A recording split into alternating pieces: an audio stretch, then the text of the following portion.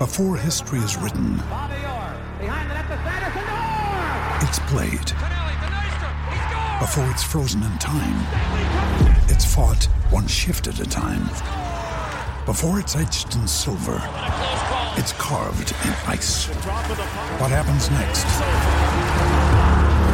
will last forever. The Stanley Cup Final on ABC and ESPN Plus begins Saturday. You're listening to Garibaldi Red, a Nottingham Forest podcast brought to you by Nottinghamshire Live. Hello, welcome to what is becoming a regular occurrence, the impromptu midweek Garibaldi Red podcast, as we discuss Nottingham Forest transfer news, and we'll look back a little bit on the win against Barnsley last night, which is becoming a bit of an afterthought, I suppose, after what's happened with Brennan Johnson and interest in him, and we'll discuss Lyle Taylor as well. We'll do that in the company of Sarah Clapston, who is on a bit of an internet delay, so we'll see how it goes. Sarah, hello, are you well? Very good, thank you. Very good. Tell us what's happening with Brennan Johnson then, and we'll kind of try and mitigate the delay. You can just tell us what's happening. Brentford have again shown their interest. That they've never really gone away. They're one of many clubs that are keen on him. He's having a great season, obviously on the back of last year's loan spell at Lincoln as well. So he's got no shortage of interest. Brentford are the ones that are really sniffing around at the moment and have really tried to test the waters. Forest are certainly having their resolve tested. If the deal that Brentford have put forward does go through, it would be a club record one for both clubs, which is a heck of a lot of money. It puts Forest in a very difficult position, a huge decision to make.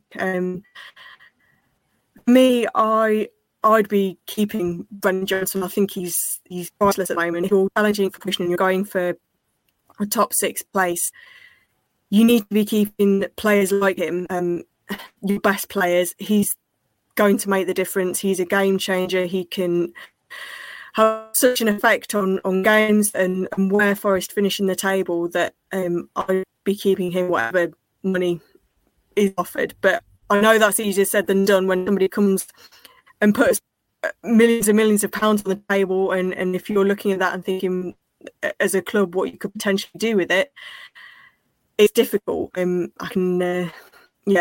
can see the position that it puts Forest in, but for me that's offset by the impact that Brennan Johnson has and the momentum that Forest are building at the moment, and the team spirit, the culture that Steve Cooper has really instilled.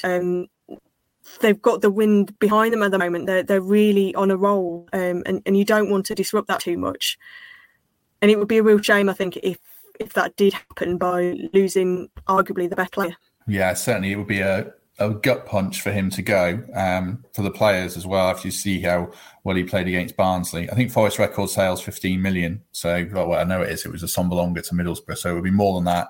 Sounds like it's about 18 million. I suppose the timing is a thing, Sarah, isn't it? It's kind of how you replace him. They're looking at Wallace and Bowler. Different. Well, Bowler's a similar kind of player. Wallace is a bit different. He's very graceful, but I don't think he's got the pace. Forest will be in a bit of a tricky situation in terms of replacing Brennan, you think, when clubs know they've got a fair bit of money in their back pocket suddenly? Yeah, I guess that is kind of the other the impact of it, isn't it? If you're then trying to buy players and clubs know that you've just made a club record sale, then the asking price for other players is suddenly going to go up. So yeah, it does have a knock-on effect in that sense. Forest have always been very careful in how they've approached this window, but the same as anywhere really, and the same with any player, everybody has a price. If somebody comes up with a lot of money, again, it is difficult to turn that down. Looking at alternatives, they have been looking at wide players and players in a similar kind of mould. So if the worst does happen and Brennan Johnson does leave, then Forest wouldn't be suddenly left adrift in the sense that they've not identified replacements. They have been looking in those kind of areas. So there is a plan. I don't think anybody would want to see Brennan go because of his potential and because of how well he's done this season. But Forest, hopefully, yeah, we'll have to see what happens. But like I said, I would be trying to hang on to him. What else is happening transfer-wise? Steve Cooper said he was sure Brennan wasn't going, although I guess the situation might change, obviously. Lyle Taylor, it looks like he's going on loan. That's what Cooper was telling you last night. Lyle Taylor's about to head out on a loan move. He's not had a lot of game time this season. And I think he's desperate to play. He's struggling to get into the first 11 at Forest because Lewis Grabban is his first choice. Obviously, they brought Keenan Davis in as well, who has also been starting games and has been doing really well. Got his goal last night and has looked a really good addition. And I think it's just been tough for Lyle. Obviously, he's not kind of got the chances that he would have liked. I think he's been desperate to play, and it probably suits him, and I'm sure it suits Forest as well to allow him to go out on loan. And Steve Cooper did drop a big hint that there might be other business along the attacking front to make up for that. He did say there's a few days left in the window yet to go, with a big grin on his face. So see what he's got up his sleeves in the coming days. But he has always said that he wouldn't stand in the way of players that wanted to head out elsewhere. He's been very clear again. He said about Brennan Johnson last night and said that he doesn't want players who he wants to keep to leave. Again, I guess that's it's a difficult situation then financially when it comes to Brennan. But in terms of other players going, I think there'll probably be a few more between now and Monday. Fringe players who will be allowed to go, but hopefully some incomings as well.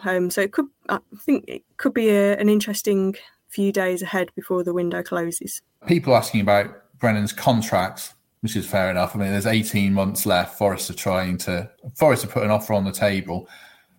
You don't see him signing one this month, do you? He's kind of got the ball's very much in his court in a contract sense, isn't it? At best, it will be one where it's reviewed in the summer if he's still at the football club. Yeah, absolutely. I mean, the way he's been playing at the moment, it's, as you say, the ball is in his court. His value has gone up a lot, even since the summer. And what he's worth has gone up a lot since then with the performances that he's been consistently putting in. So he's in a really good position. From Forest's perspective, the sooner they get him tied down to any kind of deal, the better, really, because that would put them in a better position for other clubs looking at him. But I think that's probably now looking unlikely before the end of January.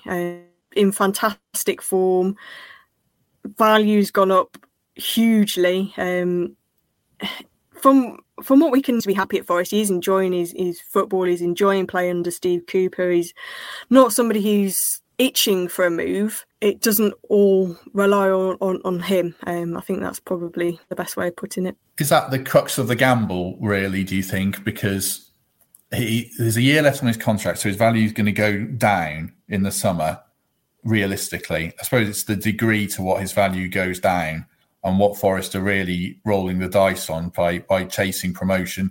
If it's 18 million now, then maybe it's 12 million in the summer, maybe it's 15 million, maybe it's 10 million, depending on who else comes in for him. There's quite a lot of unknowns. Is that the tricky situation Forest really find themselves in? Yeah, absolutely.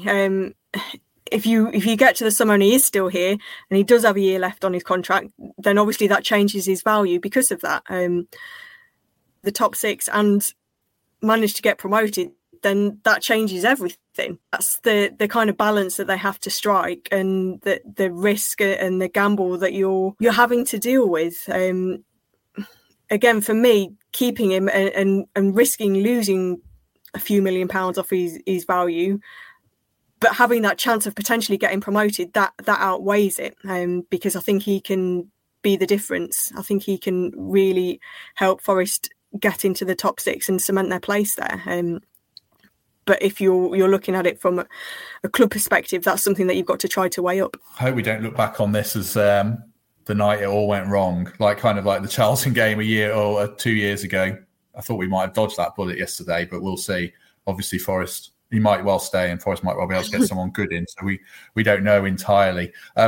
Before you go, give us your thoughts. Well, we should really look at the Barnsley game a little bit. Forest were pretty comfortable there, weren't they? I know Barnsley had a spell in the second half, but Forest did play some good stuff, although it was interesting what Steve Cooper said afterwards around he just wasn't overly impressed, was he, basically? Yeah, no, the manager wasn't happy at all. He made that very clear when he came out for his post-match interviews.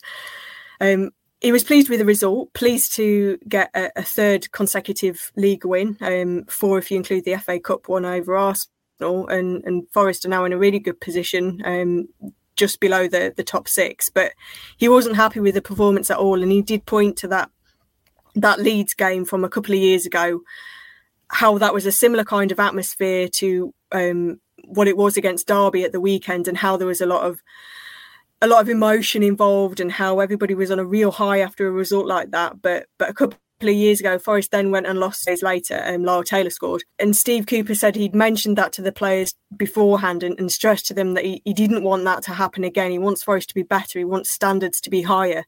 He doesn't want them to be in that kind of situation. He doesn't want them to settle.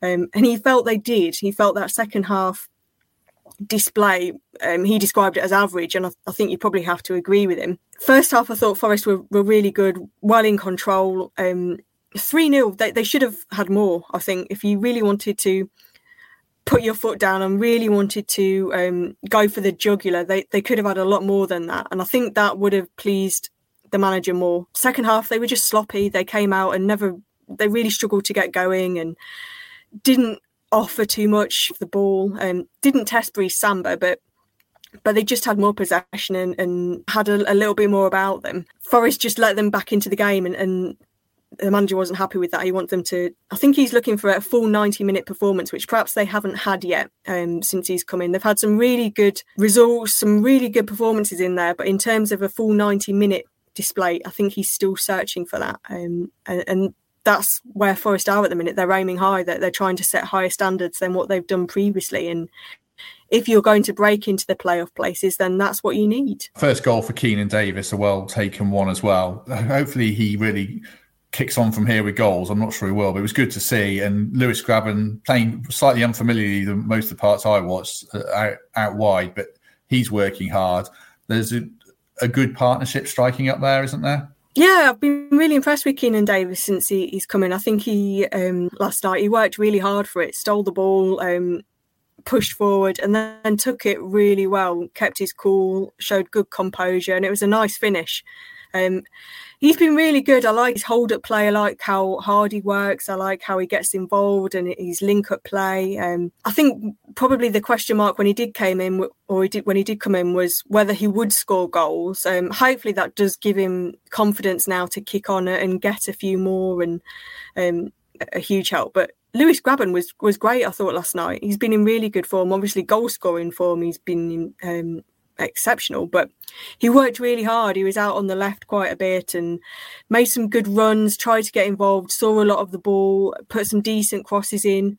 There was one moment where he perhaps should have do Philip Zinckernagel, or played to Philip Zinckernagel, I should say, and the moment passed him by. But other than that, I thought he was really good. There were some really good individual displays. I think I'll probably just agree with Steve Cooper in that they didn't look so much of a team in the second half, which is unlike Forest, because that's been a big strength of theirs.